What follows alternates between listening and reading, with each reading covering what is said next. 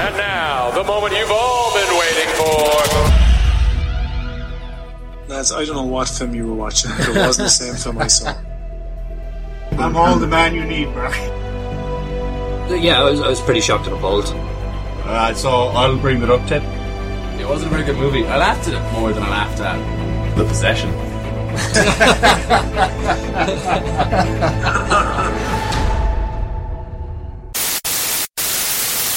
Good evening and welcome to Is It a Bicycle? Season 10, Episode 1.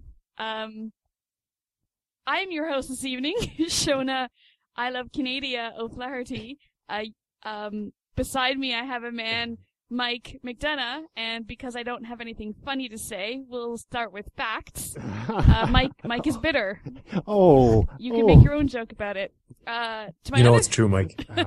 I'm not sure I like this palace coup that's going on here. No, I'm going to reserve judgment for one moment. Where I lack humor, I have statement. On my other side, we have Shaun Leonard, who is Mark's brother and very tall. Welcome, Shaun. So far, this is fine. It's factual, very factual. We're also joined by Mark Leonard, who is Shaun's brother, and knows a lot about MMA and how to hurt people, but Not he will as tall. smile at you and make you not feel threatened by that violence. Welcome, Mark. Unless I'm hurting people with my words. And that shit hurts. We all know it. We're just fresh off the Bikies and barely friends after the experience. That's true. How did everyone feel after this year's Bikies? Oh, I felt robbed as usual, Well, after I attempted to poison you with sesame seeds. And that accidentally Good job, got by the way. posted in our podcast. So you could all listen to me poisoning Mike with the only food he's allergic to. Well, there's a rare cut of the Bikies which still has a segment where Mike asks Shona, "Is there sesame seed on the sesame prawn cracker toast I've just eaten?" And she goes, "Yeah, why? Are you allergic?" And he goes, "Yeah, I might die." But if you picked up the Bikies a little bit later in the holiday, then that has been taken out. Oh, okay. So if you have it, put it on a CD and you could sell it for lots of money on eBay to probably nobody. we might buy it. Well, Had Mike not survived, however, you could have sold it to the police. That shit would have been useful. Tens of dollars. Yeah. You got to hear us all be mildly concerned about Mike's health. Yeah, I was quite touched. There was a few tears shed, All right, so death escapement aside, how did everyone feel about the Bikies this year? We all came out a little scratched and bruised, but Yeah. closer comrades for it. I think there was a certain maturity about it this year. Yeah. Was there? Yeah. I think Mark kept us all in line very well. Well done, Mark. we're all strikingly sober during it as well, which never hurts. Yeah. I was going to say that's the problem. Maybe, Mike. Maybe there was a certain creative flair lacking due to the lack of alcohol. Yeah. So we also got to meet Shona's sister afterwards. Oh, that's right, we did. Which was weird. We had an extra dose of Canadiana. Yeah, it's because Shona's sister is really nice, and it was strange that she's related to Shona, you know. It was that strange disconnect, like when we first met Shaun, and we realized he was so much nicer than Mark, you know. Yeah, I remember that. Those were a golden few weeks. Yeah. I don't think it's going to catch on, this whole Shona's not a nice person thing. No one's going to buy it, Mike. No one will believe you. Hey, anybody who listens to the best of season 7 knows your secret's out. That was a whole lot of Canadiana bitterness consolidated. Yeah. Canadiana, a phrase first coined when Princess Diana visited Toronto.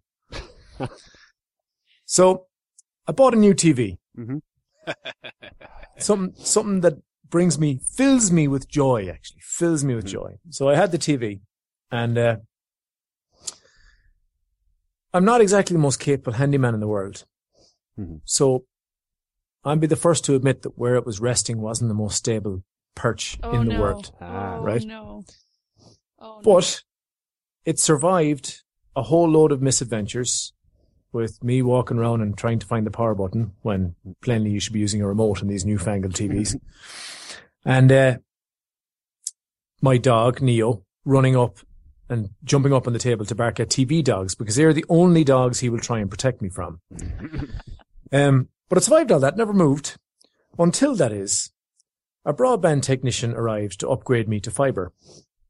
So I let him in. I pulled the TV out because I knew the point he needed to access was behind it, pulled it out of the way, made sure there was space for him.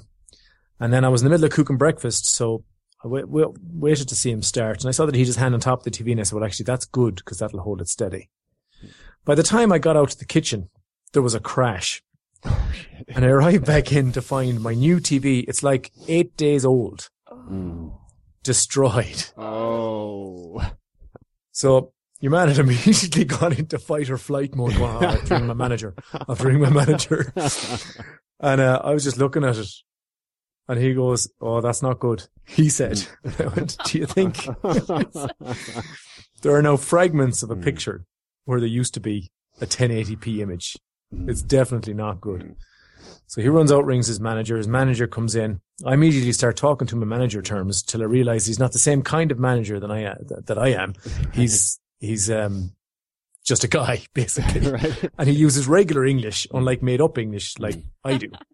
You're doing a few like KPIs and exactly going forwards. So like, well, I just straight away was like, what's the process here? What's the escalation points? Because we need to get this sorted. Like, and he was kind of looking at me going, was it hanging up? So, I basically said, look guys, here's what's happening. I'm buying a new TV today.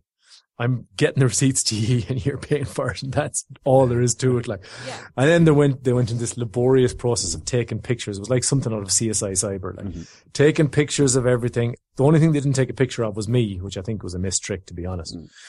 But, were you taking off your shirt even as they spoke? Like, as soon as the camera came out, like, I was zipping down my zippy. But, yeah, so I went and I bought a new TV, and I'll keep you guys posted on the battle between me and the alleged experts in broadband fitting who can't manage to not break a TV while they do it. Were they actually making sounds like they may not replace your television? Oh, absolutely, yeah. Are you serious?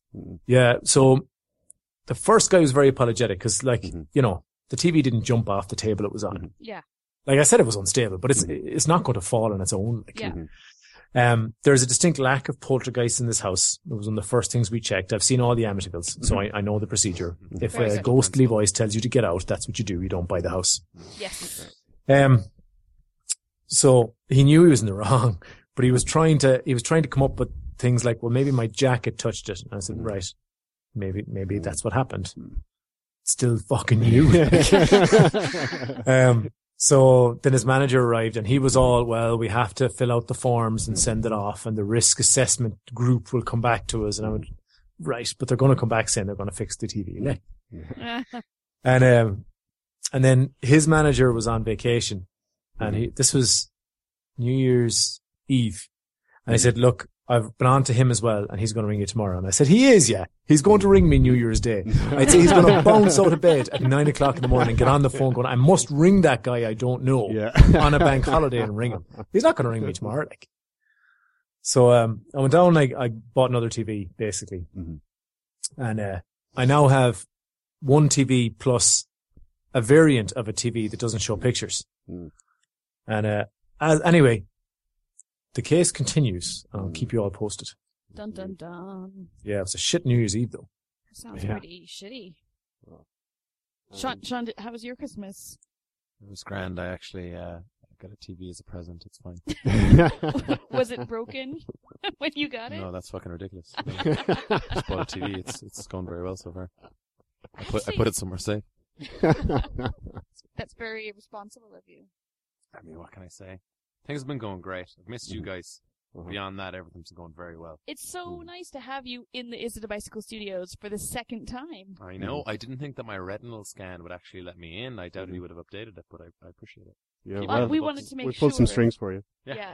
I appreciate that, guys. It makes me well up deep inside and on the surface. I was beginning to think you might have been a robot, but then I saw you with the Bikies, and I'm like, this might be Shaun Leonard. But then I'm seeing you tonight, and it's like, no, he's definitely a person. There you go. There's definitely not multiples of me. I am not a life model decoy. Well, I don't know. Synthetic skin is pretty good these days. You don't know anything about synthetic skin. Have you seen stock. Ex Don't buy Machina? stock. I have seen Ex Machina. I think it's a great documentary. I think it's a great film. Fictional film. See, you've had a good Christmas then. Yeah, things have been going on very well. I got to see the family back in Ireland, and I have seen almost enough of them. Getting ready to get on the flight in a few days. That is the thing about Christmas, right? There's a familyometer that starts to tick upward And when it gets into the red, it's time to go back to wherever you came from. I don't know what you're talking about, Mark. I loved all of the time I spent with all of my family. There's a tipping point. Just the tipping point. Shona, there's a different, much shorter scale called the in-law-ometer. Mm-hmm. I don't know what you're talking about. So, it being the Christmas holidays, I presume everybody sat around on their arse and watched television like I did. I actually went to the cinema, Shona. On Christmas Day? That rare gold nugget of somebody with a young baby. Tell me, I Mark. went to the cinema at midnight in the middle of the week, on the last week before my Christmas vacation began, to watch Star Wars, The Force Awakens. Which is probably what my baby was doing at that very moment, but I wasn't in the house, so plainly couldn't do anything about it. And what did you think? Oh. Will we discuss this now? Let's do this. What did you think? Spoilers. I really enjoyed it. So everyone listening at home that hasn't seen it yet, gripping their seat with white knuckles, we're not going to spoil anything here. That's behind us now. We only spoil in the bikies, folks. So we're back to a non-spoiler podcast. It's our most anyway, I really enjoyed it. Mm. I did something very similar for The Phantom Menace. I saw that quite early when it came out. Mm-hmm. And I was there with a couple of really stalwart Star Wars fans like myself. And as the film started to move forward, in The Phantom Menace I'm talking about now, we realized that we couldn't look at each other, because if we did, we'd be admitting that this was terrible. So we kind of just stared at the screen in the hopes it was going to improve and it would be the Star Wars film that we actually wanted. But it seems like history did not repeat itself, for me anyway, and I think that this is the Star Wars film that I wanted. I really enjoyed it. It's pretty long. It's not a short film, but the time flew by. I had two wishes for this film, and that was that there would be decent character development and an attempt at a story. And it wouldn't just be something aimed squarely at the children. Yeah. And while there's plenty there to keep children entertained, I think they did make a good attempt at having adult interactions and a decent story. I thought the guy from Attack the Block, whose name I'll never remember, but maybe you can furnish it. Was it John Boyega who played Finn? Yeah, he's really good. Yeah. He's really good. I really enjoyed him. I just wanted to jump in very quickly. John Boyega has, for the entire 15 fucking months or whatever of the Star Wars press tour, has had a joke where he says that Harrison Ford is his best friend. And he keeps saying that to Harrison Ford. And he keeps going, look, if everything goes AWOL, Harrison, you let me stay on your couch, won't you? And Harrison Ford keeps going, I barely know you. And he's like, oh, Harrison, we're best friends. And he's said it at every interview I've seen him do. Brilliant. John Boyega. Nice. Actually, I saw him on Graham Norton, actually. He's a very entertaining character. I must look that up. Yeah, for a young guy, he's very composed, but charismatic. Funny as fuck. You liked him, Mark, in the movie anyway. Yeah, I thought he was very good. Just on a point of geeky interest, in the books, the Star Wars Extended Universe that they said are no longer canon, Luke Skywalker's son in the books is called Ben. Just saying. Oh. Just throwing it out there. Cat among the pigeons. And trying to process it. And if there was a Ben in this movie, and there was a Ben in the book, what could that possibly mean? It could just mean that they're trying to annoy me further, because I read all of those Star Wars books, all of them, and loved them. Thinking that I was like, when the new film comes out, I'm going to be sitting there going well, that guy is actually related to blah, blah, blah, blah, because of the book that I read many years ago. And then the first thing they said when the property switched into Disney's hands was, no, we're not doing that. Those books don't matter now. You can forget about it. Them's just jokes, baby. Them's just jokes. But yeah, what did everyone else think of it? I went to go see this over the Christmas holidays as well. Actually, I think it was the day that I arrived to my in-laws, I was like, here's my baby, I'm going to the cinema. I went and did my ritual for every time I expect a big movie. I get a big bag of popcorn, although this time it was a big bag of M&Ms, because I was like, chocolate, it's Christmas. Hello. And I've said before, I don't know anything about Star Wars because I've had to watch it in French every year of high school.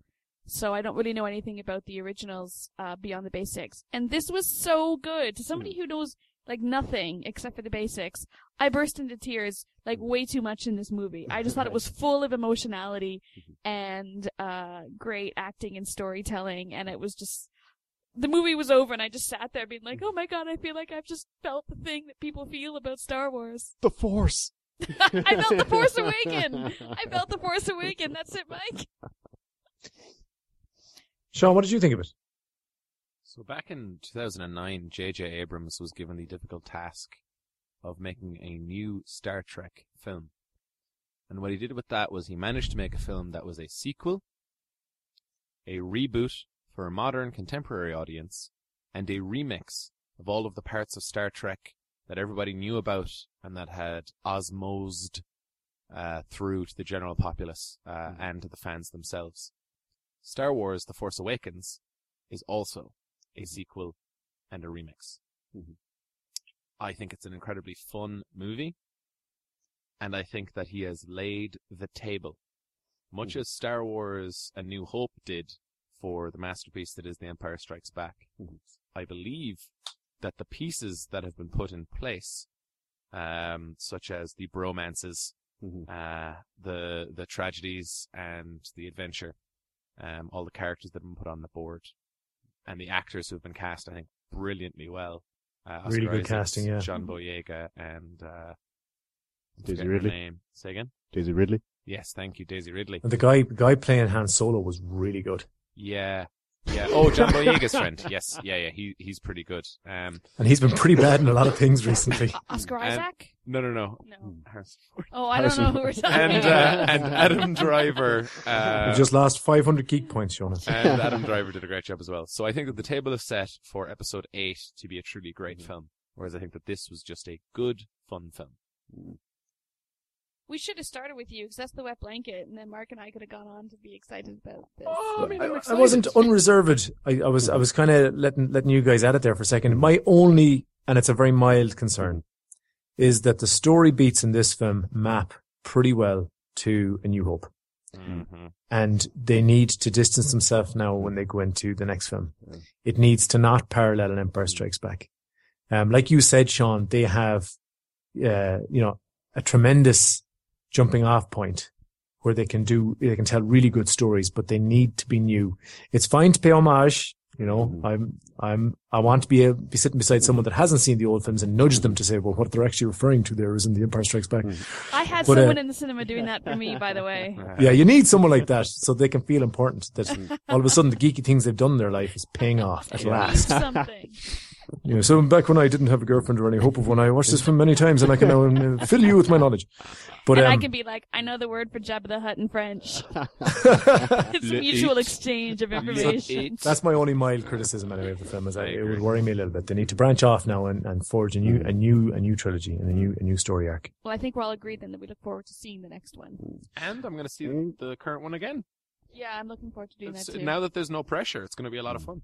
Was it just me, or did nobody else have a problem with the antagonist side of this movie?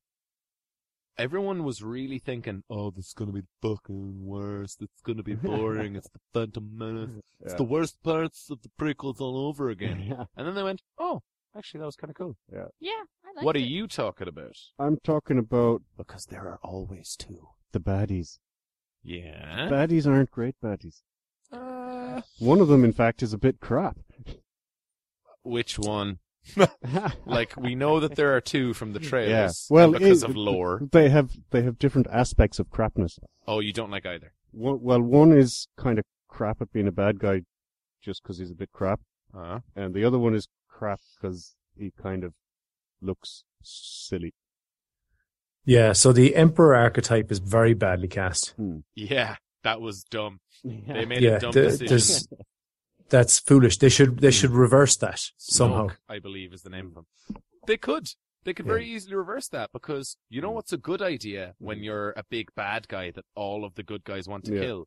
That whenever you have a hologram phone call, you don't send them a picture of what you actually look like. Yeah, very exactly, easy to change that. And I think what you're referring to is Adam Driver is, if you saw him on the street, you would think, look at that puny runt. Yeah. And it's very hard to be intimidated by him. Mm-hmm. And that's an issue. Yeah. And I think his character from Girls kind of, I don't know, all the acting he's done so far, in which I've loathed him, really kind of overshadows the character he's playing here. And I think he played it quite well. And after a while, I got into it, but it was a bit of a stepping stone watching him. I think, and also everyone should find at Kylo Ren on Twitter because, oh my god, hilarious. No, they show how he's like a super men's rights activist. Oh, really? Okay. Ren's rights activist. There's an amazing Twitter. Anyway, There's a Twitter account that's like emo Kylo Ren. That's Yes. what I'm talking about. Oh, yes, yeah, exactly. I've seen that. But Maybe because I've seen you retweeting it. That's I what it was. started following it. Okay. So I think his character is, and I think one of the aims of the film is to reinterpret and almost rebrand the prequel trilogies. Okay. So one of the things people really hated about the prequels was how Darth Vader was Anakin Skywalker, who was really just a whiny fuck. Yeah. And who just like whines a lot until he actually does some serious shit in the Revenge of the Sith. Okay. I think that it was very, very clever to show how disillusioned, privileged people Right. can be turned to evil ends by good manipulators really Okay. handily. And that's kind of why I like Kylo Ren. Like, if Mm-hmm. you actually look at the bad guys in, let's say, America right now, where this movie is definitely targeted a lot, Yeah. they look like that. That's who they are, and they're the problem. Like, they're the ones who get given weapons and then do tremendous damage. But there's just a distinct lack of threat, I thought. I don't think so. Like, first half of the movie, I'll grant you, I thought, oh, badass. And then they go and deconstruct that whole work that they've done in the first half of the movie. And that just left me kind of thinking, I was harking back to Vader, blasting in the Senator's ship, and just marching through The Imperial March, with this awesome sense of menace about it. Yeah. But they are going a different way. And so I felt the same as you, Mike, like, cause I never thought, and okay, fair enough, I was younger when I first saw it, but I never thought I would take Darth Vader in a fight, but I would have Adam Driver all day long. Like. Yeah. Even with dark side powers, I'm pretty sure I'd hammer him. But they're going a different direction, and that's not bad, though. Like, so I noticed that as well, but I didn't bring it up as a problem because I want to give them time. He's going to have a character arc of his own, and one of the reasons that we hated him in Girls, Shona, is because he's a really good actor, I think. Like the season 2 of Girls is one of like that the final episode especially is one of the best TV episodes around. I think they fell to disarray afterwards, but and he was a huge part of that. So I think he has the acting chops. If they write well enough, I think he can deliver. I think we saw him deliver in this Star Wars. I mean, obviously without getting into any kind of details or any kind of spoilers, I think we really see some acting chops on him that I was emotionally affected by. Yeah. I like him. He's a good actor. Yes. My prediction is between this movie and the next movie, they're going to A, file his teeth into points, and B, get him working out with the Hodge twins, and he's going to be like 25 kilos heavier in the next movie. His training will advance. I kind of hope they don't do that, I hope that they write it in such a way that he becomes scary, Right. Like Johnny Depp in when he was playing Whitey Bulger. Yeah. Black Mass. Thanks, Sean. I couldn't think of the name of it. He's like, I would have Johnny Depp in a fight as well, but I wouldn't mess with Whitey Bulger. Like, so hope, like, think back to episode 3, Revenge of the Sith, and how terribly they did that character transformation. Hopefully this is them doing it better, doing it right. Okay. I agree. And also, a lightsaber is, in theory, very light laser sword. You don't have to be the biggest guy in the world. That's true. No. You just need to be strong in the Force, which to me was never needed to be represented physically. Well, you don't just need to be strong in the Force. You need to be badass mentally. I guess. And at present, he's kind of lacking. Well, all he needs is either. He could have all, but he only really needs a lot of fear, anger, hate. Yeah, but that's like, we know that because we know what the dark side is, but he's playing the antagonist in the film who we're supposed to be. We presume we're supposed to be scared of him because we're scared of Vader, I think that's where Mike's coming from. Right. But just the people he's up against, I do think he has a shot. You know what I mean? Like, I've never felt an imbalance in the fights. But That's the thing. He's up against untrained people. Yeah. Yeah. That's fine. Like even in the original trilogy, like Luke had like a weekend seminar in lightsaber 101 before he faced Vader. All right, I think before we descend into our fighting our corners over the new Star Wars film, we might move on to other viewing over the Christmas holidays. Yeah. Did anyone else watch anything? I didn't watch much, but I did a lot of reading. Well, So we'll this just isn't a move reading straight along podcast. to the TV. So Yeah, did anybody else see anything interesting? But what I read was Oh my useful. Oh my God, Mike! No stopping him.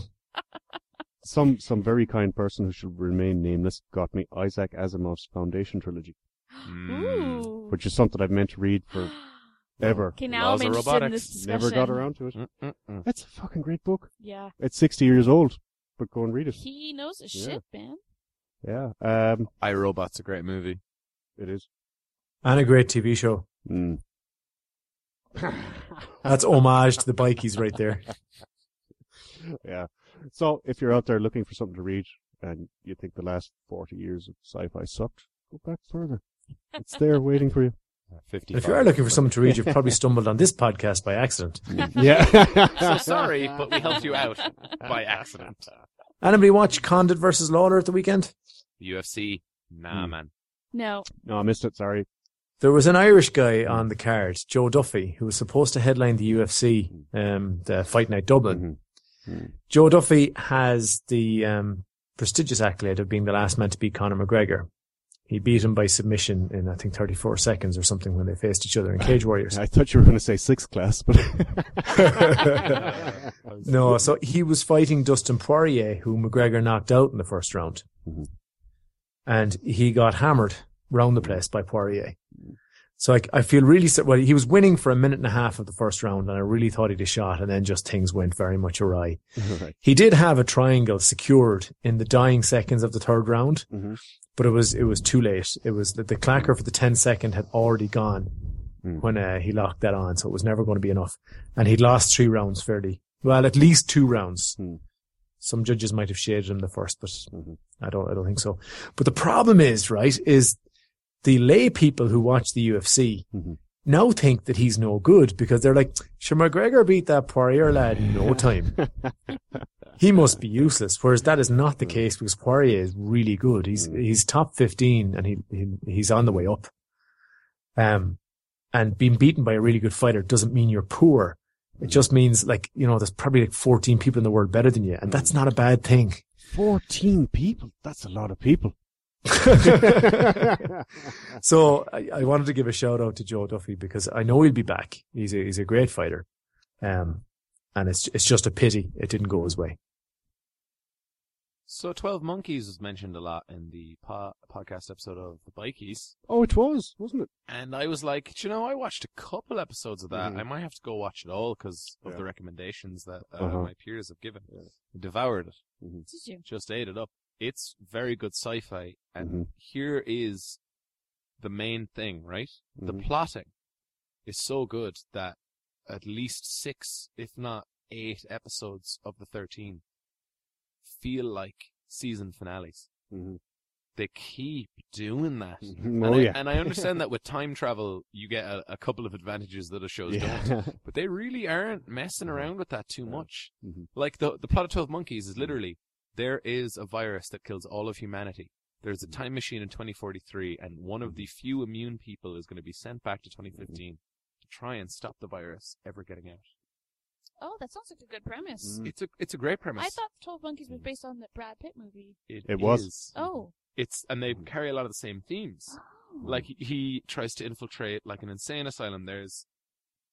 What it really came down to, which I never expected, was there are people in this future who realize that what they have in their lives is worth saving, and rewriting the present via rewriting the past means losing everything you've got.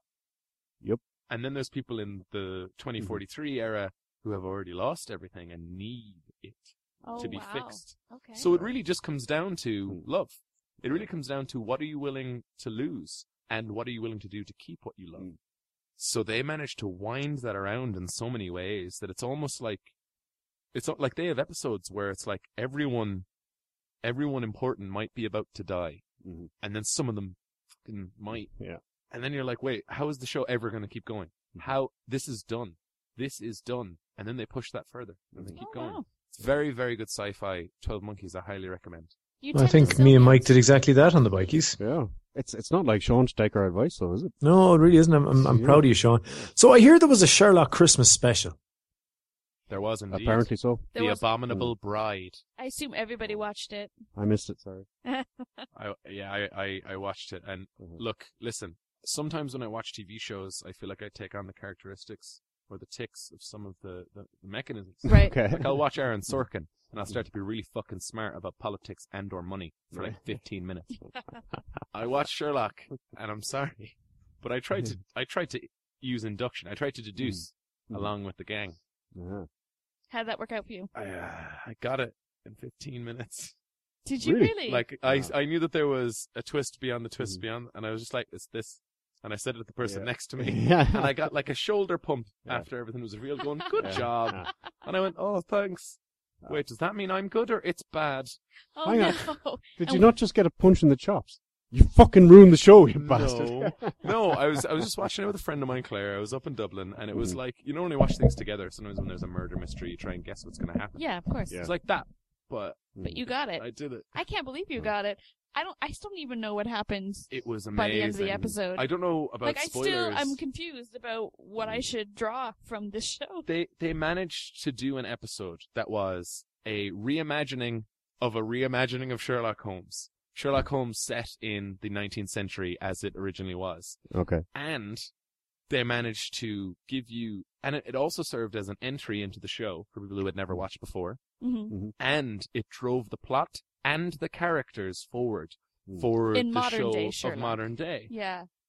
It was amazing. That was, I thought that was really amazingly done. That you're watching a show set way back in the past, but it's actually kind of about the present, and then shit gets real, and you're like, what is happening? And the whole thing was a big apology for how sexist they are.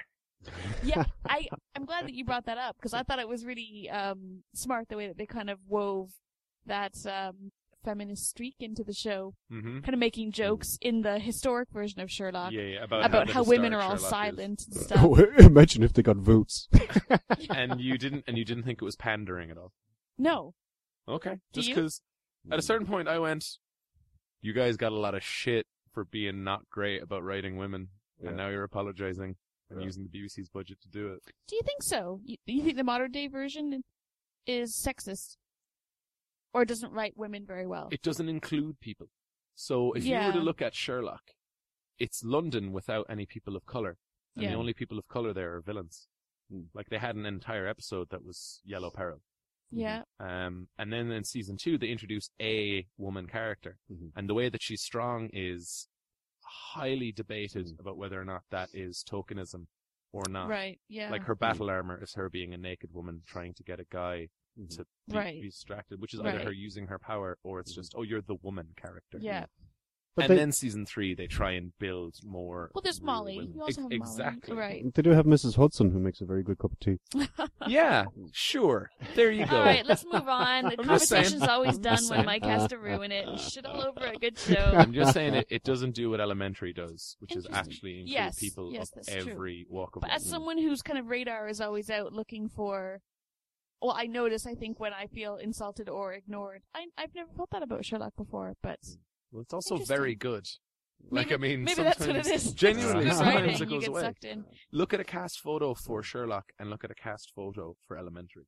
Mm. It's really, really obvious. Spot the difference. Easiest game ever. Yeah, you know, I think it's interesting to check out. All right, good stuff. Well, let's move on to the first of our television this week. Oh yeah, we actually watched stuff, didn't we? Yeah, we Things we're supposed we also to have review. things to review. Although I think we could probably talk for several hours about all the TV we watched over Christmas. Are you kidding? Congratulations, Gary Anderson, for a second World Darts Championship. Oh, let's not talk about darts. It is time to move What's this on. darts thing? I was in the pub several times over Christmas, and there was darts on all the time. Yeah, And there it's was the World Championship. lots of people watching darts. Do you want me to explain it When- really when did simply? when did darts become a thing? No, I'm going to, for my entire life, let me just I'm very gonna quickly snore in the explain. corner. Just Go on. wait, no, let me explain. For anyone listening at home who's also wondered about the World Darts Championship Nobody has done that. in the Go Alexander on. Palace in London. I'm with you, Shona. Here's why it's the best sport to watch. Okay. Darts splits the screen. It shows you the board that they're throwing at, and it shows you the player throwing. Uh-huh. Every 3 seconds, you get someone at the top of their field take an action, which has a consequence, and then you see their reaction. Okay. So it's literally concentration, action, consequence, reaction. Okay. And it keeps happening just like that. So it's Guess like what a drug. Guess what happens in soccer? People don't do shit a lot. In darts, not only does it have the drunkest audience in the world, who makes the most noise of anyone outside of the WWE, they have characters. Yeah. These guys who have no experience of attention and so have no idea what the fuck they're doing with their nicknames and their entrance music. You see a human being try not to crack under pressure. Who cares? While throwing javelins, except they're the size of like a fucking dick. Micro javelins. All right. You might want to poo-poo it, Shona, but I've already converted people this Christmas, and I'll convert more next. Gary Anderson, great job. I'm looking forward to see you next year. I think Shaun just did a mic drop, but no one's paying attention because we're asleep. 180! All right, we're going to move on to other television that people might be interested in watching. First of our TV this week is F is for Family. Mike, do you want to tell us about it? This is Bill Burr's new cartoony thing. Bill Burr, comedian. It's his animated Netflix show. Yes. All at once job. And I believe Steve was talking about it recently, where basically he was writing episodes and he was trying to get like 2, 3 past the goal line, and they said, just do the whole series and make it all together, make it all fit. And he was like, oh, okay, I'm going to have to rewrite everything. And then he did. So this is the end result. And it is basically a dad, quite an angry dad, with a family in 1973. Great year, by the way. And it's the story of the shenanigans in his little suburb that he lives in. 1973, the year of Mike's 18th birthday.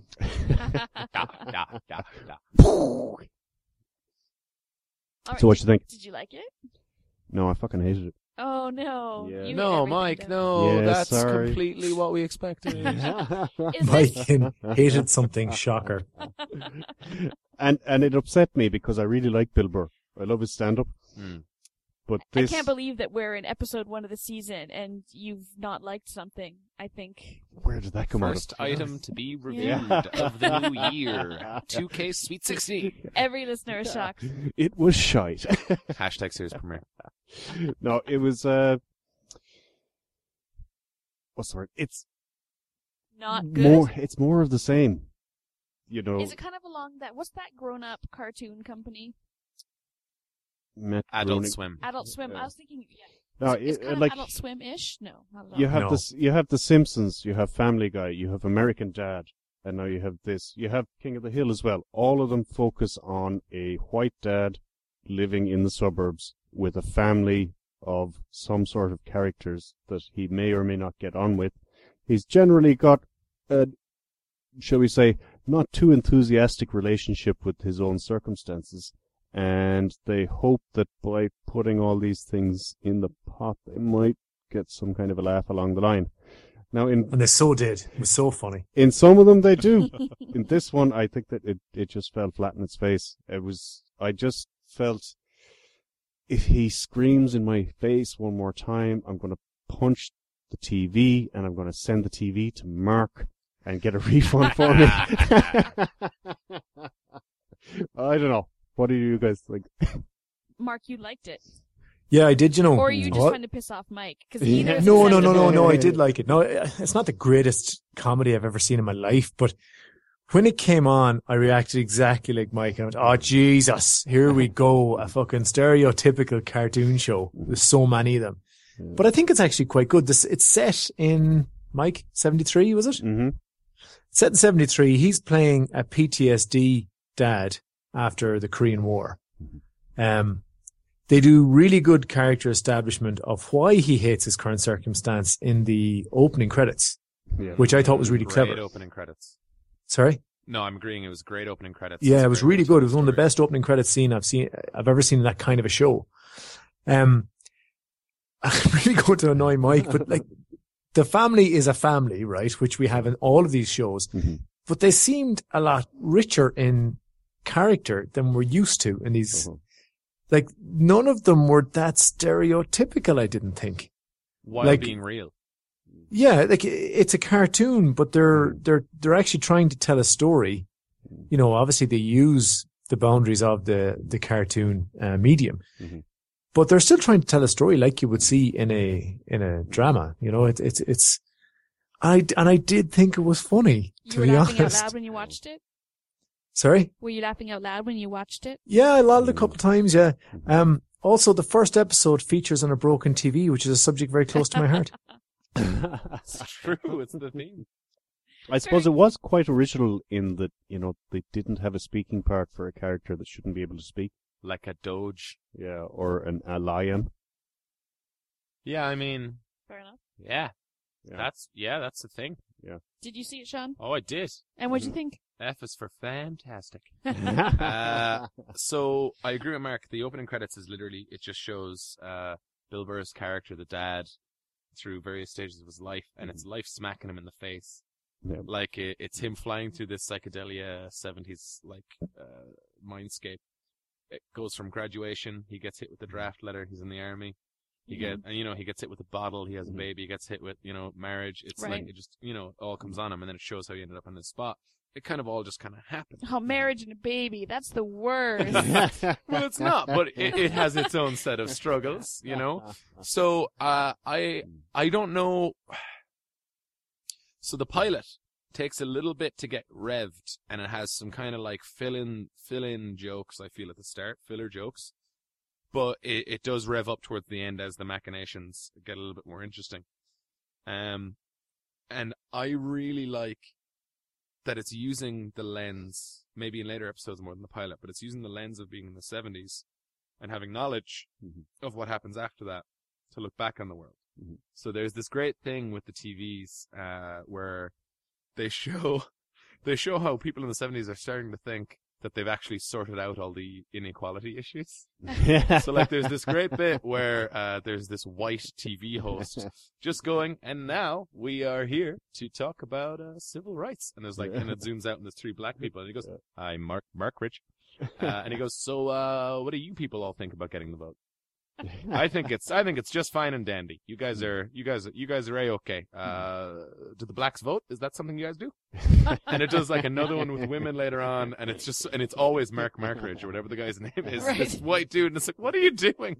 Like with the women, he goes, "Oh, don't you all just look super hot?" Like it knows exactly what it's doing in that line, and I love when it shows the arena. I love when it shows that, and it's not just a comedy. Yep. Like there are issues being dealt with where I had to stop watching it after 2 or 3 episodes to take a break because I was getting stressed. Yeah. It's too real. Like I was getting stressed. Yeah, I didn't like it when he was at his job having to deal with his job. Like I'm not kidding. Like I was going, oh fuck, which means I was into it. Right. Yeah. And I think that there are lull moments in it. Some of them just because holy shit, what's going to happen? But the greatest moments in it are when it just goes further than you expected it would.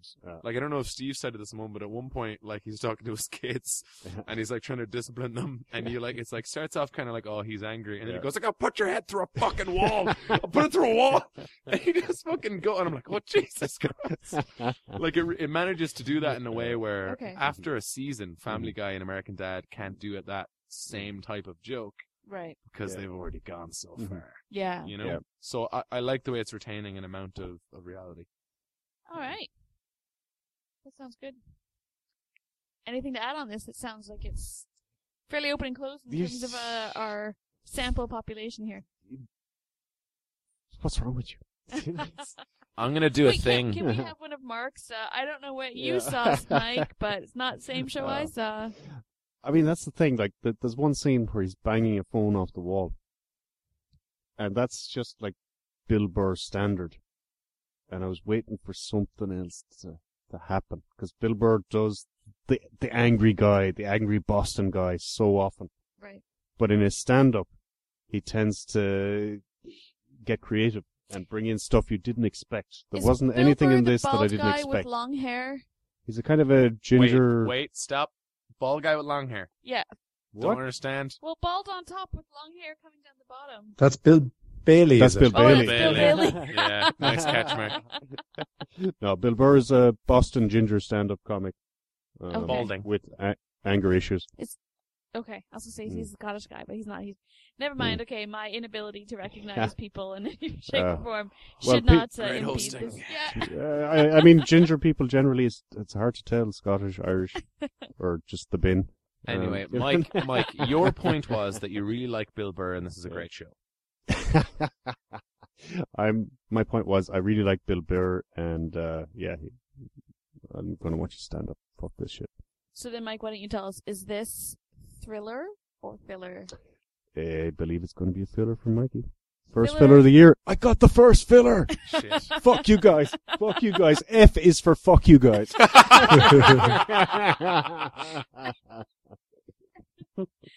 Heartwarming review from Mike. Mark, what about you? Is this thriller or filler? You know, contrary to my review, I'm not going to watch any more of it. Not because I don't think it's a good show, but there are better shows to watch. I would never have found this if I wasn't forced to watch it by the list. Forced to watch it. So, Resounding review. by our definition of thriller or filler, it puts it into the filler category for me. But it's not bad. People should have a look and see if they enjoy it. Just for the benefit of the listeners, the crestfallen look on Sean's face is really quite extraordinary right now. So I believe, Shona, you have a question to ask me. Yes, Shaun. What do you think of my hair? Do you like the braids? Does it suit me? Is it a little bit too I feel like you're actually recapturing the essence of your youth via this hairstyle. I think it's doing exactly what the magazine said it would do. Shaun is committing a classic faux pas there, but we should move on quickly. Ask him the real question, Shona. All right, is this thriller or filler for you? In the words of the famous boxer, Irish Mickey Ireland. Yes, Mike laughed at a joke from the show he just said was shit. I nailed him. I got him right in the balls. Sucker punch, man. This is a thriller for me. All right, you'll be watching more of this. Yeah, I'm going to finish it. Oh, good stuff. Okay. Happy days. Well, let's move on then to our movie for this week, which is The Hateful Eight, the new big one out in the cinema. Who wants to tell us about it? I'll do it. Did this movie feature in the news section? I did a while back. Because this When is the script was leaked. Yeah. yeah, that's what I was wondering about. Mm-hmm. Yeah. It's also topical in news this week. Which? You're putting Shona through it a lot right now, Mark. It's almost like there is a surprise hotline news item. And this just in, I'm sorry, I am being interrupted by my producers to tell me there is news coming in as we speak. Mark, will you update us with this week's news?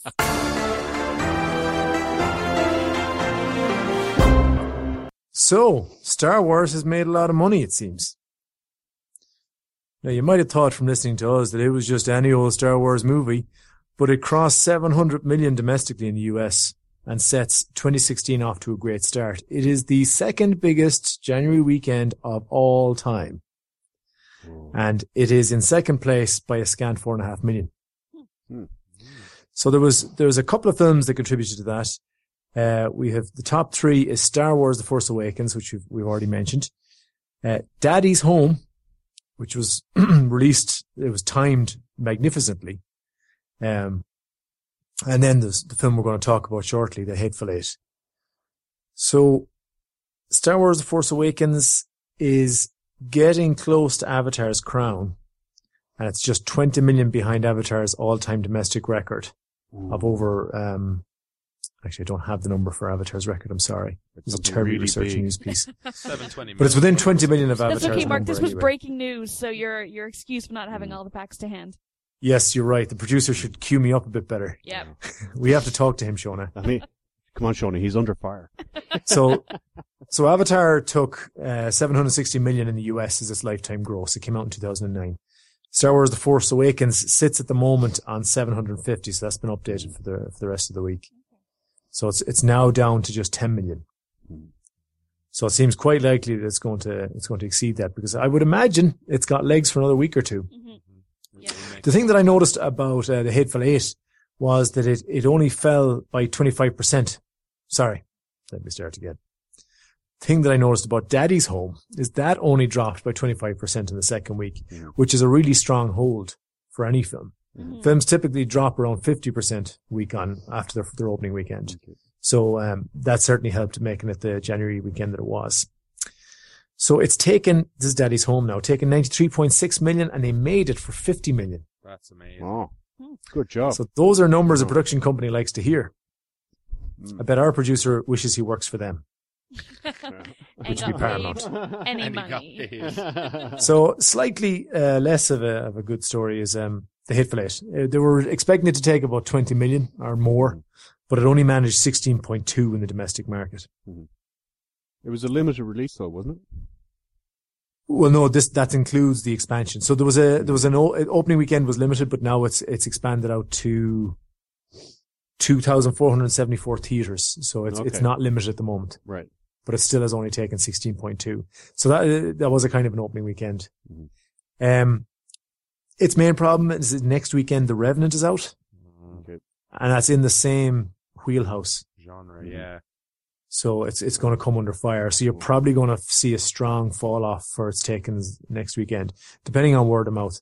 I don't have the data on what the cinema score is, but it would probably take a really high cinema score leading to, strong word of mouth for it to hold. I don't see it holding because we're soon going to hear our review and we get to find out what regular folks like us think of it. Great. So that's the news, Shona. Great, Mark. Back to you in the studio. The producer is also handing me another piece of news just in. I don't know if anybody has heard about George R.R. Martin's updates on his next book. Oh, no. People hate it. People hate the update. Mike, prepare yourself. Everybody take a breath. He has missed his extended deadline to finish the 6th book, which was supposed to be done at Halloween. Okay. He missed the deadline. It was extended until New Year's Day. And then he has updated this week that he has missed his deadline. And in fact, it's going to be several more months before he finishes. And that means that the book 6 will not be out before the next series is out. So what does that entail for the show? I do not know. Yeah, the show's going to move beyond the scope of the books because it literally will have to.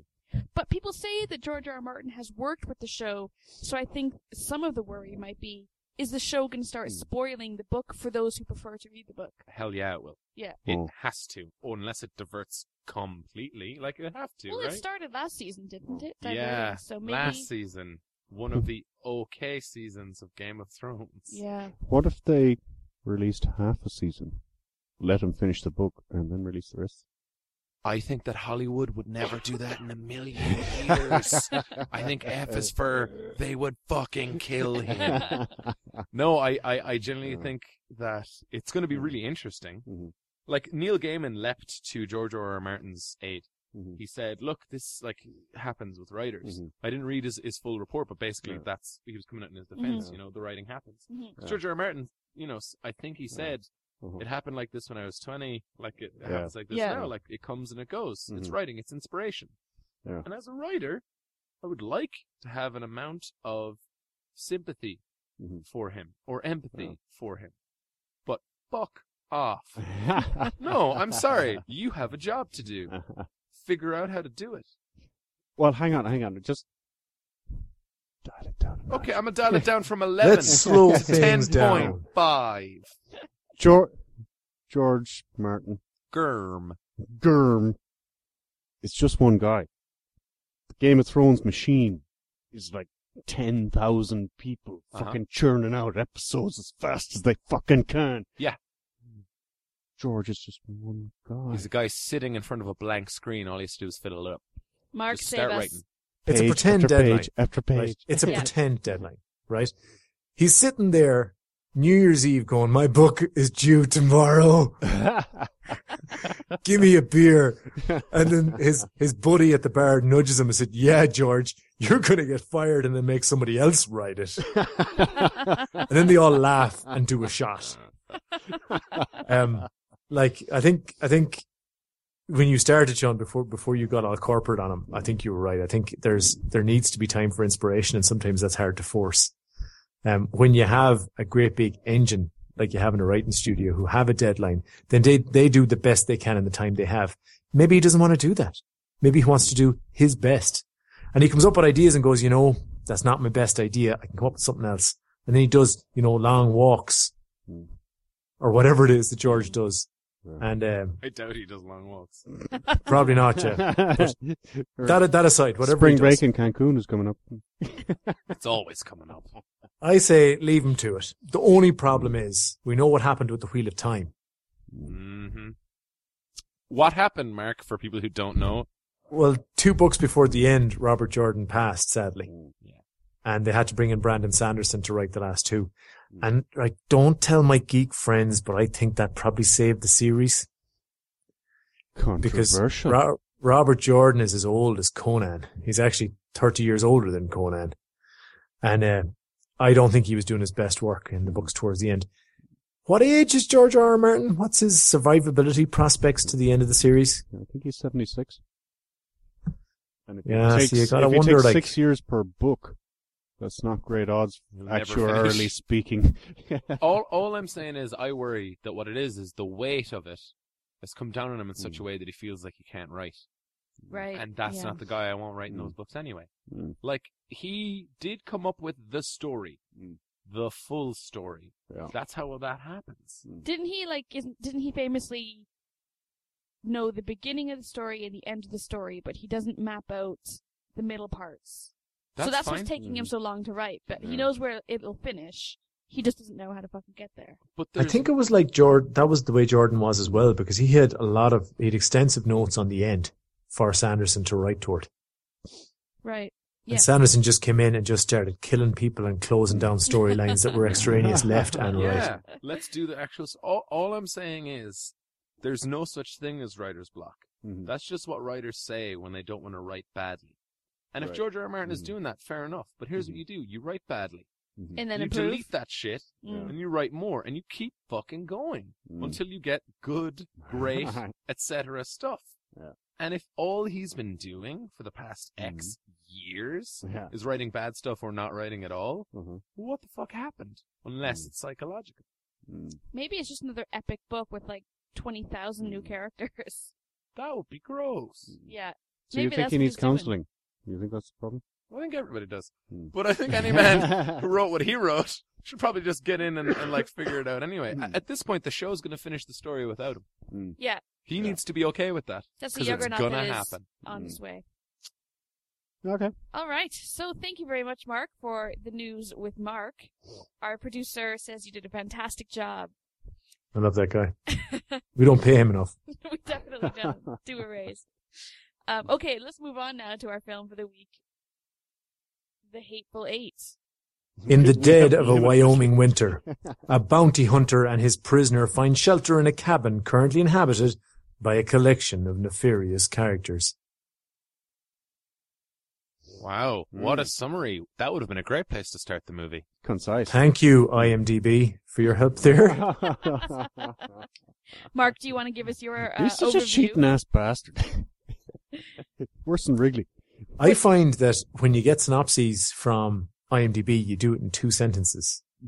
When we do it, we go, well, there was a guy, what was his name? And he was that actor guy he met, and Snow. I do it pretty well. Are you criticizing our synopses? I'm criticizing my synopses. That's what I would have gone with if I was left to my own devices. That's also... So The Hateful Eight's a Tarantino film. I haven't liked the last couple of Tarantino films, I'm not afraid to admit. I was extremely worried about this one. And for an hour, I wanted to eat my own head rather than keep watching it. And then, remarkably, it starts to find its feet. Now, I need to point out, right, if I was watching this on DVD and not in the cinema because the list made me go, then I would have stopped watching it. So that's an issue for me straight away. But it does find its legs, and once it gets going, it becomes a fairly good tale. All right. Can I just Have at it, Sean. All right. So the synopsis that Mark gave from IMDb, if you'll remember, said people arrive at a cabin. The hour that Mark's talking about that was shit is before they arrive at the cabin. Figure out how to write your fucking movie. It's called The Rule of the Party Guest. I've talked about it before. You arrive late and you leave early. The idea is that you don't give the audience any shit that they don't need. You arrive at the exact moment when the drama is at its highest. In a scene or in a film. In a story. And you start going. There's an hour of this 3-hour movie.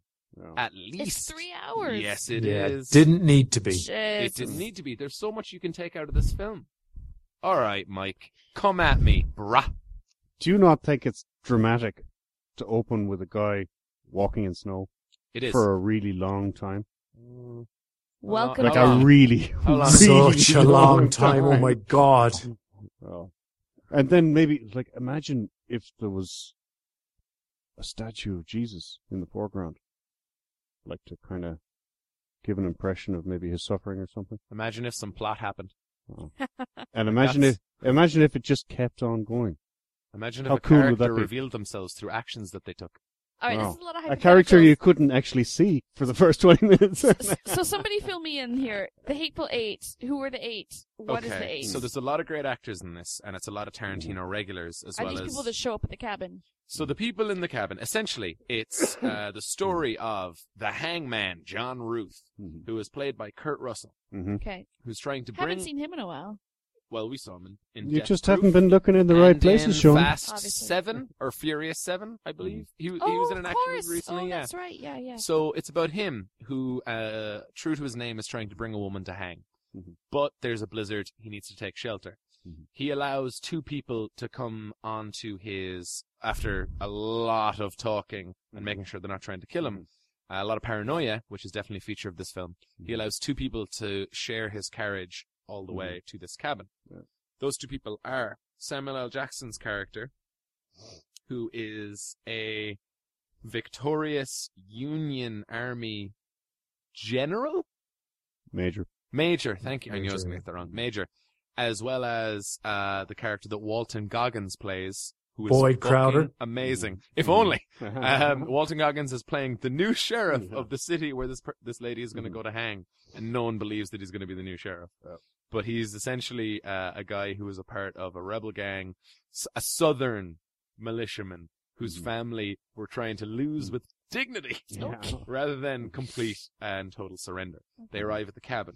They meet Tim Roth, who plays the hangman, who will be going to this place to hang the person. Someone who works at the cabin as well, who I didn't recognize. Also... Damien Beecher. Oh, yeah? Yeah, I just pulled that from my brain. Not Just from from the your internet brain? or anything. Could you pull any other folks from your brain? Maybe who might have been other Michael Tarantino Madsen. movies? Michael Oh, he Madsen was is in there. he was in Reservoir Dogs. Okay. Yep. And Who does Bruce he play? Dern. Who do they all play? Well, Michael Madsen plays Joe Gage, and Bruce Dern is General Sandy Smithers. And is it Jennifer Jason Leigh? Yes. Playing Daisy. The lady who is to be hanged. Okay. So The hangee. they all arrive at a cabin. Bear in mind how long it took us to tell you who these fucking people are. Right? Okay. Bear in mind we haven't told you even about their characters Oh. yet. Yeah. But they're all at this cabin, and John Ruth is worried that someone's going to try and either rescue his charge, Daisy, or try and take her from him to get the 10 grand that she's worth. And he's like, okay, well, we need to make deals, / I'm paranoid about everybody who's here. So the stage is basically set by the trailer. And yet, for some reason, there's 30, 45 minutes before they get to this cabin. And the stage is actually set for the plot. Wow. We just get some really, some good dialogue, some nice character moments, and some good introduction. All of which could have been accomplished much more quickly. I'd say the producers, when they saw the movie plan, said, "We fucking love this. We can make this movie for $50. Yeah. He shot it on 70mm. He shot it on a very specific type of camera and film. which is usually used for these wide, beautiful locations. Okay. Like as was done, I believe, I might be wrong, apologies, but as was done, I believe, with like Lawrence of Arabia and films of that nature, like films from back then, westerns, like what he's trying to emulate. And Mike hasn't seen that. He saw a version of it called Lawrence and Her Labia. So Tarantino was doing this very specific, like using the, and that probably cost more money or was more effort or yada yada. Usually that stuff is used for these really wide open spaces. Yeah. This takes. I believe you can watch it in building. You have to in the States. You can see it in that camera footage only, right? You can indeed. We didn't have that option here because I was aware of that, and I was like you've just described, like it's appealing to watch something in in a slightly different way than what we're used to. It's a pity we didn't have that option over here. I don't think they released it that way in Europe at all, did they? I don't think so. But my point I was trying to make is they used those cameras and lenses in film to shoot these really wide open spaces, these vistas, these beautiful things. In a really narrow space. No. No, they just used it to shoot wide open spaces, which the movie isn't in for all that much. Oh. It's a paranoia story about a bunch of people in a cabin who don't know each other. Right. Yeah. What are you you're doing? saying it's a wasted tool. Why did you bring your telescope to the theater when you're in the front row? Well, the first 20 minutes of wide open spaces is quite good. I agree. I think Tarantino while he's walking, self-indulgent. I think that it's probably the best 20 minutes of a man walking in the snow I've ever seen. Oh my god! It's an incredibly self-indulgent script, and there are problems with it. And no one has told Tarantino that he's fucking around, in my opinion. Okay. Are there any redeeming qualities to this film? Let's talk about what you liked. I'm sensing a certain amount of hatred here. Only for no. No, I liked it. No? I liked it. Like, by the end, I was so into it. Yeah. Like, there's a couple of really there's a lot of tense moments in it towards the end when it hits the climax. And I was right on the edge of my seat for those. Like, can I just say one comment on Tarantino now? Somebody needs to fucking take him aside, seriously, and have a chat with him. Because there's elements of George Lucas to him now. Like when George Lucas made the prequels, he could make whatever the fuck he wanted. So he did. Yeah. And they were shit. Now this isn't shit, but there's a risk if Tarantino isn't reined in a bit, we're going to lose a lot of what made him great. Like there needs to be some focus in his narrative. Like he's gone so far in being Tarantino that it's just like he's becoming a caricature of himself. And also just some dumb shit that shouldn't have been in the movie. It should have been edited out. Right. Yeah, it should have been. You're 100% right, Shaun. Like, what editor is going to stand up and say, Quentin, that was shit? But this is the problem. It was the same thing with George Lucas. Somebody should have said, you don't go from being a Jedi to being a Sith Lord in 45 minutes, convincingly. Someone should have said that. He said, George, maybe we don't do the pod races in the first film. We start with him when he's a teenager. And then we've got 3 films for him to turn to the dark side. How about that? And he's gone, nah, man, pod races are cool. And also, we got to get the first CGI character ever in the world on screen. Toys. Misa, sorry. Video games. But Tarantino has similar problems, I think. Like that whole first hour was a bit indulgent. You can do character establishment a lot better than that. We talked about F is for Family, how they established the main character in that using the credits. There was no attempt made to do anything like that. He had no interest in being brief or being to the point. He was happily self-indulgent. And it's an issue. The flashes of the Tarantino brilliance do come out later in the film, though. And like it kind of pains me to say it because I think that he should be punished for doing all this. He should be punished for making it so long. But I do think it's worth watching because of the strength of the climax and the back. We'll say 1.5 hours. It probably does take an hour and a half to get going. So it's like tantric film watching. If only it felt pleasurable throughout. We're all pondering do you that know thought. tantric? I was a long way from orgasm for an hour and a half. Like, and not in a good way. Not in a good way where it's like, oh no, baby, not yet. In a way where it's like, do you feel anything? Nah, not really. Is it? Isn't tantra like you hold steady on the edge? Like there was no fucking edge walking with this for the first half. But there was a big explosion at the end, so is it worth the payoff? Me. Personally, I think it is. I do think it is. I think like Tarantino is a brilliant writer, brilliant filmmaker, and he has made brilliant films. This one is not brilliant because of how long it takes to get going, but I do think it's worth watching because of how good it gets. So, Mark, in your opinion, the end justifies the means? of the film. Yes, indeed that's it not does. sexual innuendo. I just mean, Yeah, might as is well it be. worth slogging it through the film? I think before the so. ending? In this case, it is. Okay. Yeah. Sean. Let's talk actors. Okay. Right, that's one of the big things with Tarantino is that he writes these parts for people, and he gets the same people a lot of the time, and he writes for them. You know, not a lot of writers get to do that. None of them have the privilege to be able to. Yep. I thought that Walton Goggins was amazing, as I always expected him to be. I really want this movie to be the movie where everyone goes, yeah, we need to put him in all our films all of the time, because he's been on the up and up. He was in Django as the guy who played the guy who called Django Django. Yeah. That was good. He wasn't in it much. Yeah. He was also in Lincoln as the guy who was worried about voting a certain way. Very good, but he wasn't in it much. But in this, he is center stage for so much of it. Like, and he was my guy, even though, like, it's like, for all these guys, Tarantino likes to either go, show them the shiny apple, and then go, actually, this guy's fucking terrible. Yeah. Or be like, look how terrible these guys are. Yeah, they're so oh, but look, save the cat. Look how they're nice. Walton Goggins, the bit where you're supposed to think that he's really terrible, is acted in such a way where I'm like, actually, nah, he's just a good guy. But he was fighting on the side that wanted to oppress people of color, and he's clearly got, like, racist ideas. No, but the way that he's doing it is making me think that actually he's fine. He's a good guy.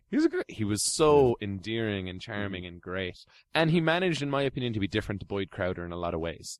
He's definitely not as smart, and he takes so much joy in the minutiae of fights and stuff. Yeah. Like, at a certain point, he's being told what to do, and he realizes he's not in the shit anymore. Yeah. In one situation, and he just goes, well, all right. Like, he gives this big smile, and I'm like, fuck yeah, that's what I paid to see. Kurt Russell scowls at people and is fine. Samuel L. Jackson does a good job. Tim Roth, amazing. Didn't have much to do. I actually thought Kurt Russell was really, really good. I thought he was excellently cast. Him and Jennifer Jason Leigh. They were well cast. Really good job, though. I don't know. I enjoyed, like, if it wasn't for Kurt Russell in that first hour, I would have actually succeeded in eating my own head. It's the best mustache I've seen in a long time. Long time. He was being real. Sure. But. Do you have a mustache like that? I didn't fucking think so. I do. I thought Tim Roth was great. I thought Michael Madsen did a great job. I thought that the other, like, Jennifer Jason Leigh was also really good. I thought that pretty much everybody who was in this, at the very worst, did a good job. Like, I don't think anybody was fluffing it. I thought it went quite well. But, character development. Do people change? Meh. That's okay. It's very much a claustrophobic, like, not even action, because there's not all that much. It's more of a Hitchcocky kind of a thing, isn't it? Do you know what it is? And Tarantino has said this in interviews. Kurt Russell made a movie set in a blizzard, a snowy place, full of paranoia, maybe 30 years ago. What was it called? It was... What was the name of that thing? But I actually need you to tell me, though. The Thing? The Thing. Yeah. This is essentially a remake. Yeah. That's what he said, that this is, well, I cast Kurt Russell because, you know, he was in The Thing. Yeah. Like, it's supposed to be this paranoia-fueled thing where everyone starts to go, wait, who's X and what's Y and what is everyone going to do? I never really felt worried. Right. I was interested to see how it was going to shake out. Yeah. But the plot never made me feel, like, worried. Now, Mark, you said you were on the edge of your seat. Maybe you and Mike would agree on that. I don't know which parts. I'm not agreeing with either of you guys. I don't understand. Yeah. Like, first up, I think the plot was kind of weak in disagreement with Mark. But I think the acting saved it. I think the acting was better than you think it was, Sean. Oh, the acting was good. No, I'm saying that everyone in the movie was a good actor at worst. That's the thing. I think the acting was so good it saved a shit plot. I was actually, despite it, like, I've been giving out about the long intro, I was actually hooked. I was drawn into that carriage in the long, snowy forest. What the fuck is wrong with you? Then they left the carriage. No, wait, it's because you were born in Canada. You have a natural predisposition to watching snow. And they left the carriage. So why did that matter? And then it didn't matter because I was just, who are these guys? And then when they did that shitty backstory conversation. For everyone in a row. Do you remember that time we had dinner in Chattanooga? That's the kind of shit myself and Steve give out reams about. Yeah, how But- not to write. But in this case, I just thought, okay, can I have some more of that, please? I almost felt like, you know, somebody locked in a prison, like being forced to, you know, survive. You enjoyed this feeling. I don't understand. So you basically had like Stockholm syndrome of the film. Yes, maybe. And, you know, I could see, as it was going on, I could see what he was doing to me. Like, Tarantino is totally taking the piss.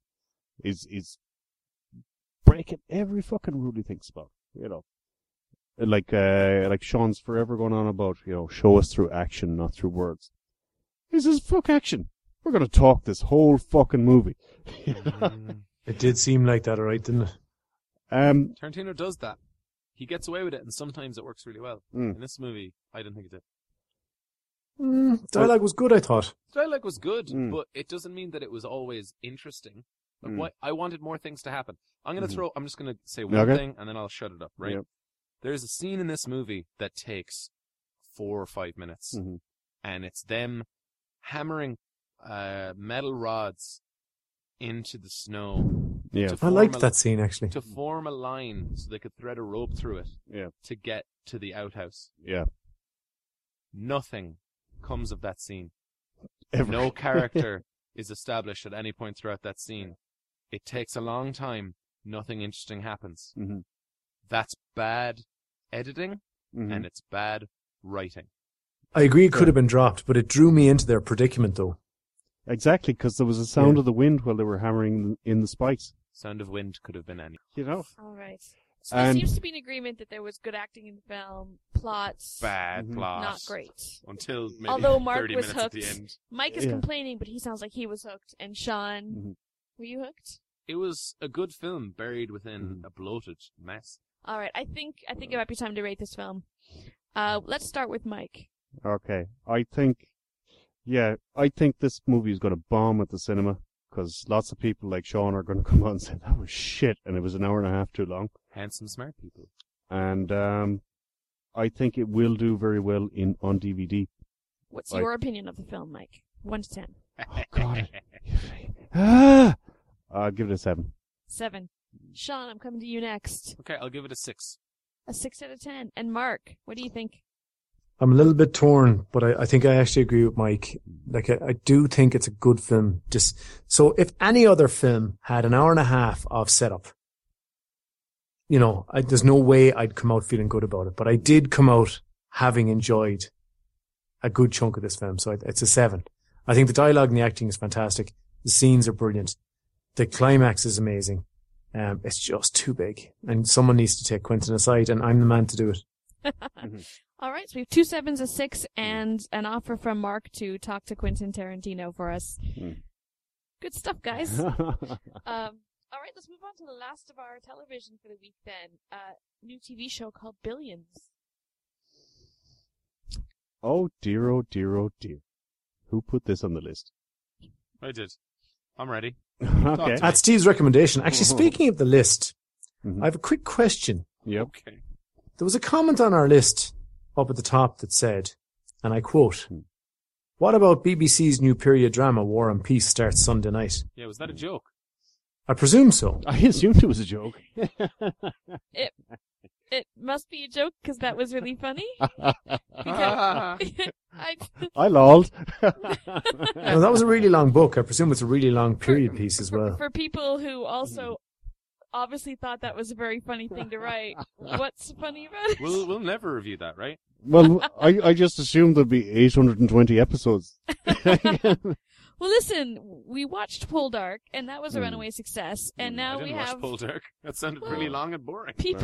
People watched Poldark. It was a thing people talked about. So I was like, listen, maybe War and Peace is going to be the next thing people talk about. Yeah. Maybe there will be Mr. Darcy's running across dewy fields in lacy tops proclaiming their love for people in the peace section. And then in the war section, maybe there's men with their tops off running around Declaring being... their war for Friends? Actually, Poldark got voted best moment in TV for 2015 when he he's took his shirt off. chopping the... Yeah. Yeah.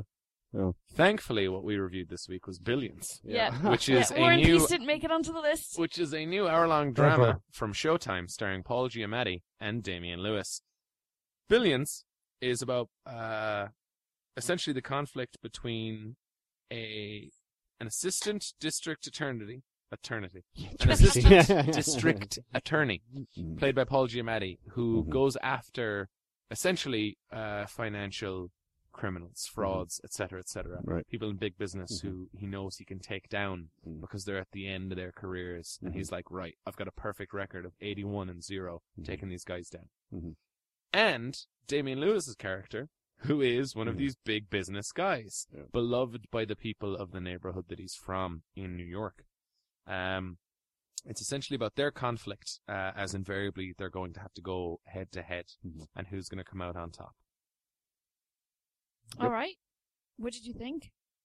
What did I think? Yeah. Let me tell you what I thought. This opens with Paul Giamatti tied up, mostly naked.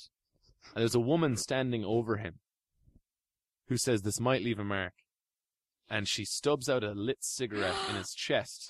And then she goes, looks like that might hurt. And she pisses on it. Oh my god! Or what Mike calls Saturday night. Because she's a dom and he's a sub. Yeah. We then go see this submissive guy go out into his world, into his career, into his business, and slam motherfuckers all day for his own interests and or to make the world a better place. And then we see a complete alpha 24/7, big business guys, including Damien Lewis. We see him doing everything he can to help other people. But then also he's really just trying to swing his big dick around the place. Yeah. This is all done with beautiful dialogue. It's plotted in such a way where they're going to come up against each other from get-go. And it's teased and it's teased. And you're like, shit, what's this going to be like? What is this actually? Is this going to be interesting? They're talking about money. They're talking about numbers. How is this going to be? And then in my opinion, it's fucking riveting. Really? We see both characters in their home lives. We see them at home with their family. Because guess what? That Dom from the beginning, that's Paul Giamatti's character's wife. And she works for Damien Lewis as a therapist. No way! Fuck yeah, she does. She spends her whole day turning these wolves into better wolves so they can go out and make more money for Damien Lewis's character. Twist! Yeah, well, yeah, and they already know that it could at some point be an issue in their lives. And we know it's gonna be. And we get to see Damien Lewis and his wife, played by Malin Ackerman, who's doing a great job. She's also from the country. And she's strong as fuck. Her story isn't really getting told yet, but it was just episode 1. And we get to see their home life with their kids. And we see essentially how Republicans are born. Right. Like, it's really, really interesting. Like, the parenting sequence is, you see their 2 kids, like a 10-year-old and an 8-year-old, or something around like that. And you see the younger one manipulate the older and stronger one. And you see them get praised for it. Like, it's so interesting, you know? The parents are training their kids to manipulate. Yeah. Wow. It's so interesting. And the lines that they all draw in the sand, to me, are what's most interesting. So Damien Lewis's character plays a guy who all of his friends were in one of the towers in 9/11. Okay. And so he's trying to put every one of his buddies, all of their families, he's trying to take care of them, put their kids through college. Jesus. Pay for their first year minimum, like try and get up. We see that. That's and it could just be regarded as, saving the cat, make sure that we like this guy. Yeah. But it's really important to him. And what it seems to be is he protects his own. Right. And himself and his family above all others. And then we see Paul Giamatti, who should be the hero of the story. And we see him sell someone he knows down the river, because that's the fucking law. We see how he will not bend. And he's like a holier than thou type. But not in a way. No, it's more a like, mission. Yeah, he's got a mission. Like, literally, there's a dude who comes to him and is just like, I can't go to jail. I need a reduced sentence, or I need, like, house imprisonment. We want to make this deal. Come on, right? We can grease the wheels. We can do something. Everyone makes deals. Exactly. And he talks about how every single time, like, in the office, in the building that they're in the room that they're in, these deals get made all the time. But not by him. And he will not allow it. He says at one point in the episode, I'm not going to let a drug dealer slide. I'm not going to let a businessman either. Right. No matter who they bring in the room, no matter what they try and do to manipulate him or entice him or intimidate him, no matter what. Yep. And it's like, well, that's pretty fucking harsh, dude. Yeah. Whose side are we really on? You know? Interesting. Is it an hour-long drama? It's but literally an hour. It's not 45 minutes. It's 60. Really? Yep. Okay. Good stuff. So, It's Mike. I'm kind of torn about this because like Sean's gone on at length about how brilliant it is. Right. And I would agree with nearly everything he says. The dialogue is brilliant, the acting is brilliant, the setup is brilliant. It drew me in. It's almost like a cross between Wall Street and The Untouchables. On steroids. Yeah. But And Wall Street was already kind of on steroids. it was. This is Gordon Or on Quaaludes, Gordon really. Gekko's bastard offchild. It's Wolf of Wall Street almost, combined That's what I'm with thinking The of, Departed. Yeah. But it's got some real problems as well. Like, number one, Damien Lewis's wife. Yeah. She was fine as just Damien Lewis's wife. But then they tried to make her into something else. And I've only seen the first episode, so maybe they correct this later. But in the first episode, it looked like they manufactured a scene to make us think, oh, maybe she's tough too. And it just felt fake. I think that I can only imagine that that's a commentary on her acting from your perspective. Okay. Because I know the exact scene you're talking about. Yeah. I'm totally on board. Really? She's a fucking shark. That killed it for me. No. She doesn't care how she Yeah. appears. She's not the figurehead. Yeah. To me, so she comes out at one point. There was someone in a meeting who spoke out of turn, and she comes over to them, another woman, like, and she just like starts to talk about what happens. No, I understand. Yeah. And then threatens this woman. Right. But in a way where she's all smiles, and you're like, Yeah, what yeah. the fuck? Yeah. Shark in the water. And this woman just and the woman that she's threatening just goes, well, are you threatening me? And she just goes, you bet your fucking ass I am. That's how I was raised. Ooh. Like literally just, I came up, I never thought I'd get here. Now that I am, that's so, like if you come to me with a problem, I'll solve it. Yeah. But if you go behind my back, if you disrespect me or my husband, I will end you. And See, I believed it. For me, that didn't work at all. Why? I just didn't believe it. Okay. She was too pretty. Wow. Danger. Oh, my. So, Mike, was She- it because she was a woman? No, it was because she was a woman who didn't look like she'd ever been in prison. I didn't see any tattoos anywhere. Why would she have to be in prison to be tough? Huh? Why would she have to have been in prison to be tough? Kind of helps. Well, yeah, but also, Damien Lewis was never in prison. Paul Giamatti was never in prison. Yeah. I'm just saying, I totally bought it. I don't see why. I think that her Da- story is going to get told more later, but I believed it. Damien Lewis is much better at carrying across the sociopathic aspects of his character. For me, it looked like the director was telling her, yeah, just look scary. And she was trying her best to look scary. It was very weak for me.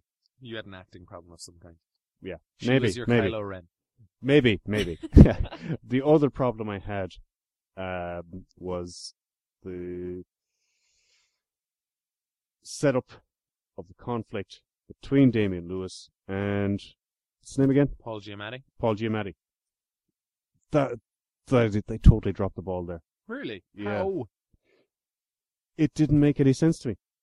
I was like, why, like, you guys barely know each other, and then all of a sudden, you're in the same room, and boom, we got this big climax thing.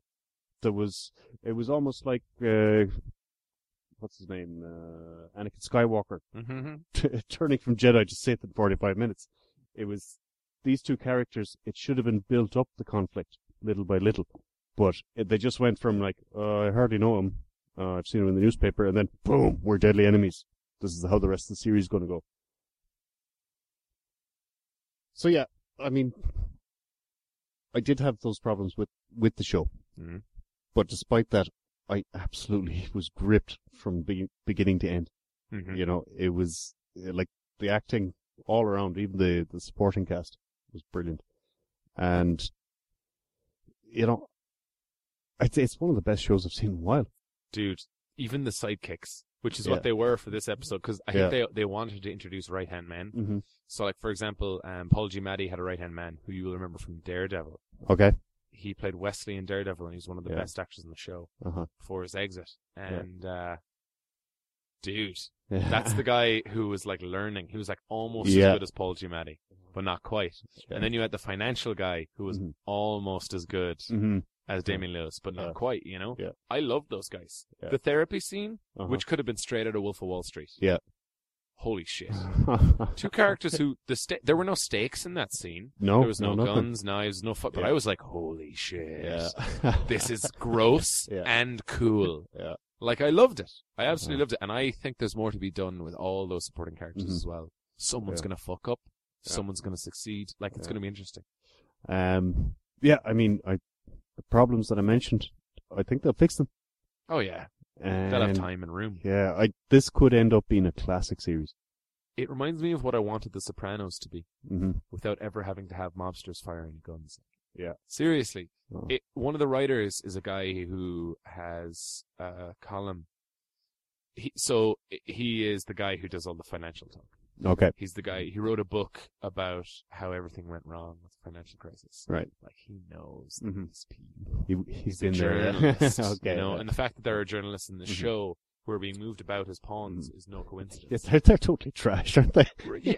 Dude, there's a journalist who literally shows up and he completely is like, no, it's off the record, no, whatever you want, man. I'll do whatever the fuck you want. We're buddies, right? Whatever you want.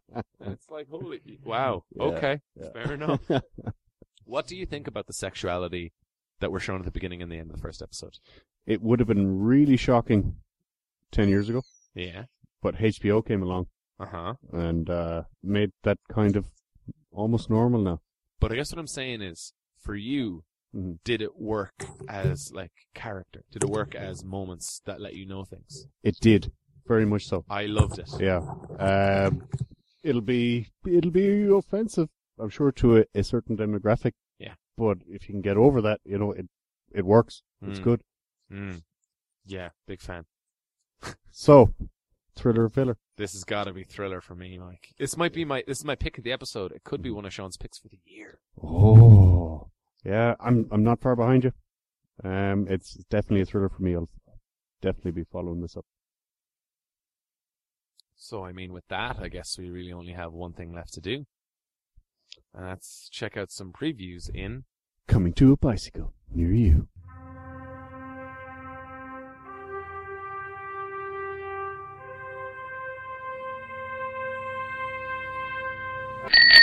So what's our first preview, Sean? I believe our first preview is Zootropolis. Or Zootopia. Zootopia! I got that one. It's all in the I think it's zoo. Zootropolis. Yeah. Is it Zootropolis? I think it might be called Zootopia somewhere else. Ah, okay. But anyway, Yeah. from the people who made Big Hero 6 and a host of other animated films of such a nature, we have essentially what seems like a story about a bunch of animals who are people and wear clothes, etc. most of the time. A lot of talking. A lot of talking Yeah. animal creatures. Those animals sure can talk. Yeah, but it seems like the story of a bunny, the first ever bunny cop. And there are really obvious parallels between bunnies and women, and about how bunnies can't be cops. They're too sensitive, and they're too small. And bunnies, I'm a rhino person. So it seems like it's totally about an underdog story, and maybe there's some romance as well between a bunny and a fox. How unconventional! Yeah. Which is just like what it would be like if one was a cop and one was like a criminal informant. Hey, wait a minute! Wow. Yeah! I never saw that. Yeah! It's like Starsky and Hutch, but animals. And instead of Starsky and Hutch, it's a bunny who's a lady. Yeah. And then also sexism. Yeah. And civil serviceism. Yeah. Those are all slots. There's a lot of high-minded ideas being fed to these kids by the lamestream media. No, but it looks fun. Yeah. There's some fun jokes about naked animals. Yeah. If I was ever to watch this kind of movie, this could be good. But there's not a fucking chance I'm going to watch this. It's a fucking Well, if cartoon. it winds up on the list, you'll have to. I'm excited about this film. I don't know about the rest of you guys, but I love it. What makes me fearful is that this will be next year's Lego movie. And you and Steve will be sitting there thinking, "Oh, this is the best movie of the year." It doesn't look as good It's as the Lego so fucking movie. creative. It doesn't look like it's I going to really break the admire fourth what they wall did like with the the Lego movie. animals. It doesn't look like it's going to be as interesting or as fun of a thriller ride or have as good songs. Well, it's missing a catchy theme song for starters, but it looked quite interesting. You know, if you had to go and see a cartoon with your young child, you could probably do a lot worse than this one. Yeah. There seems to be, you know, that double standard humor where they're throwing jokes at the adults as well every so often. Yeah. Like, a kid is not going to get why it's hilarious that there's slots working as civil servants. But to us, that's a hilarious concept because sometimes it feels that way when you're in a long line. So yeah, I think it's worth a look. I think so too. Yeah, you got kids, bring them. Next up. Sorry, Mike, go ahead. Our next preview, A Perfect Day. A Perfect Day. Yeah, this is Balkans, 1995. Some aid workers are stuck near a well, and they need a rope. And to get a rope, they have to not deal with the United Nations, but with the locals. And what could possibly go wrong with that? Stars Benicio del Toro, I believe, Yeah. and Tim Robbins, Yeah. and a host of other recognizables. Mm-hmm. And it's about getting rope Yeah. to get a body out of a well. Yeah. Is it based on a true story? It sounds boring enough to be. It could well be. Yeah. Because there was a lot of bodies down wells in those days. I was just not interested in this movie. Like, it seems like a couple of lads having a couple of ropes, having a laugh. Yeah. But beyond that, I got nothing. Like, I have no reason to root for this movie yet. And I worry, because of what kind of film it is, it's just going to disappear. Well, Tim Robbins and Susan Sarandon have a long track record of being concerned about things. And I have a great fear this movie is a movie to express their concern about something. We're running out of water, Mike. Yeah. Do you think that the well's a metaphor for that? Could be. Wow, that'd be really deep, wouldn't it? Mike just pointed at me and winked. We've reached peak smugness.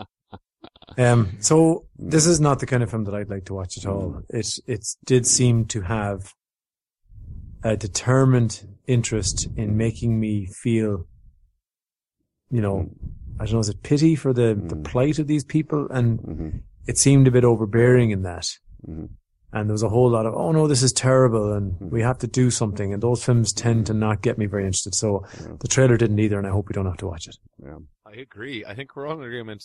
Yeah. Fuck off with the boring film. All I kept thinking of was Team America with the Federated Actors Guild. There you go. Move on. So that leads us to 50 Shades of Black. Oh my god.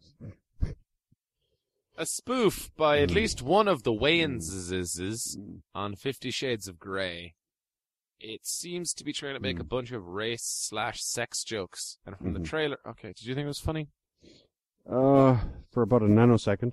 Yeah. That's shorter than even a human gigawatt can measure. Yeah. That's not even a unit. I made it up. That dumb joke a 6-year-old could make is funnier than this fucking... Look, maybe I'm not the target audience, but still, there was nothing in this. Like, I'll go back and watch a scary movie. No, there was a whole lot of black people in it, and they kept on making jokes about black people.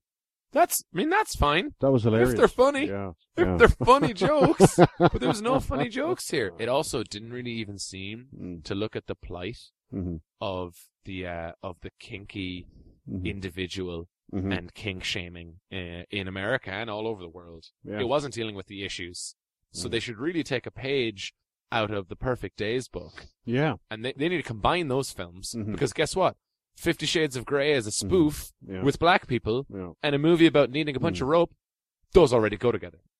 You are a fucking genius, Shaun. Do you know that? Sometimes I feel like I should write things. Yeah. I should write them. I think you should, Shaun. I think you should. No, so this is, I didn't see enough jokes about 50 Shades of Grey because there's plenty of places to poke fun at that. But, you know. It's just not coming my out, kind of so humor, it's no trailers to watch. It's like, what's the one about, like, if it was filmed in Tuam in Galway, it would be lushing with the budgies in the back of the jammer. There was, something like drinking my 50 in the hood or something. It was a No, spoof wait, of. hold on. Don't. What is it? Don't start nothing in the hood when you're sipping on your juice. Oh, Yeah, something like I know that, the yeah. name of this movie. Why the? Oh, fuck. It's called classic. Chris Tucker is in it, I believe, and perhaps also Ice Cube or T. No, I'm telling you, this is a real thing. And I actually feel like the words are on the tip of somebody's tongue. Like it's gonna... Just the tip. Don't go around starting something in the hood when you're drinking your juice. There's so many people Lost out me there there. who are cooler than me, who are just like yelling at the screen. Why you gotta fuck around? Such a shitbag. Yes, I guess we're never gonna get it. I guess Yeah. that's one of those movies, though, Mhm. that We're never going to watch. even though that one apparently is quite good. Yeah. I'd flip that one on before this. 50 Okay. Shades of Black is just not so on the nose. It's so just like, get it? Yeah. Do you get it? Yeah. Because if we don't, we're gonna do the same joke again. Yeah. It's just me, or all those spoof movies a bit shit. Don't be a menace to South Central while drinking your juice in the hood. Don't be a menace. See, there you go, Phantom Menace. It all comes back around. The beginning of the podcast. So I would sooner not watch 50 Shades of Black if it was up to me. Me too. I think we're in agreement. Let's not tell Steve about it because it could have subtitles. Yeah. Oh my! We're just in agreement. It works out. Yeah. It's great. Shona, what do you think? Okay. The hills are alive with the sound of music. Oh, God. So that I guess that brings us to the end of the podcast. I guess it would have to. Yeah. If you want to find us, you can find us on YouTube at Is It a Bicycle? You can find us on Twitter. Tweet at us if you disagree with us, which seems very likely given how opinionated we've become over the years. You can tweet us at Is It a Bicycle? Or drop us an email to podcast@isitabicycle.com. And just if you miss Steve on this particular episode, you can email us at fuckthatguy@isitabicycle.com. Now we need to set up a new email address. Jeez. Well, our producer can do it. I mean, we pay him enough. Thanks, Rashid. Thank you. So from Mike, Shaun, Shona, and Mark, stay classy.